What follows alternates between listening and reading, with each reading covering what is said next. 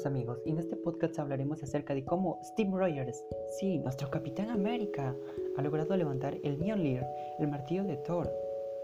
Debido a las palabras de Odín cuando dijo, todo aquel que tenga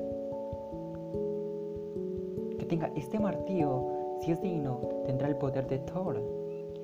Si algo todos podemos confirmar y ajustar es que es justo que el Capitán América haya podido levantar el Mjolnir debido a que es un gran amigo, un buen compañero, un líder dirigente y realmente parecía ser digno. Bueno, ya que hay una gran polémica, una gran pregunta, debido a que una película antes, en la era de Ultron, el Capitán América intentó levantar el martillo de Thor y por poco casi lo logra. Bueno, sucede una gran polémica, que estuvo a punto de levantarlo. Y justamente en esa película nos recordaron que únicamente los dos personajes capaces de levantar el martillo eran Vision y Thor. En una de las escenas de Avengers Endgame vemos como Thanos está a punto de enterrar en el pecho de Thor, el dios del trueno, la Stormbreaker, y también se ve como el martillo de Thor regresa para salvar a Thor. Pero en ese momento el martillo llega justamente a la mano de Steve Rogers. Fue tan emocionante la escena por completo para todos los fanáticos de Marvel.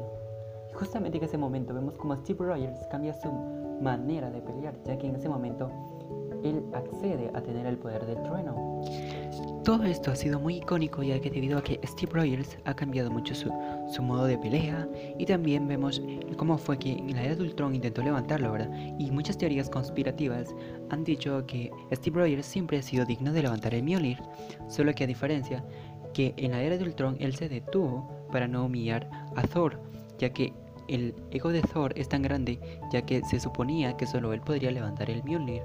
Entonces vemos ahí, en realidad el Cap se detuvo o fue que simplemente se dio cuenta del grande ego que tenía Thor y que no quería hacerlo sentir humillado frente a toda la escuadra de los Avengers. Entonces, podemos decir también cómo fue capaz Vision de levantar el Mjolnir. Bueno, entramos a una teoría donde vemos que las gemas de la realidad tienen la gema de la realidad, gema del poder, gema de la mente, del tiempo, y todos son el principio de la realidad en la cual se empezó a crear el universo. Entonces podemos decir, la gema de la mente, en la cual Vision portaba en su cabeza, tenía un gran poder, ya que debido a ello pudo levantar el Mjolnir. Esta es una teoría muy acertada por muchos de los directores de la película. También se dice que todo depende con qué motivo se quiere usar el martillo, así puede ser digno o no.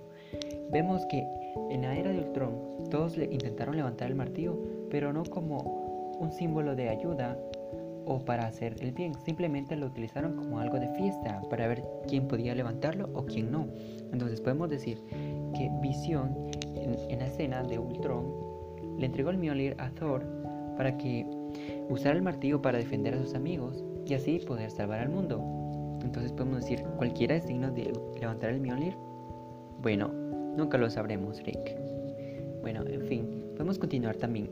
Vemos en la escena de Avengers Endgame cuando Thor intenta golpear a Thanos con el Mjolnir y Thanos lo esquiva.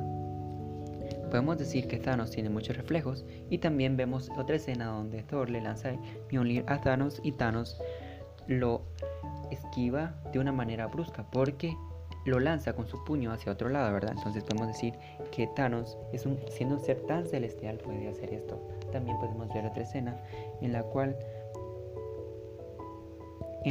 Hela en Ragnarok destruye el martillo de Thor, ya que entonces nos damos cuenta que en el MCU, aparte de Thor, el Capitán América, Steve Rogers, Thanos, quien muchas veces lanzó el martillo, y Hela, hay varios personajes que también poseen poder sobre él.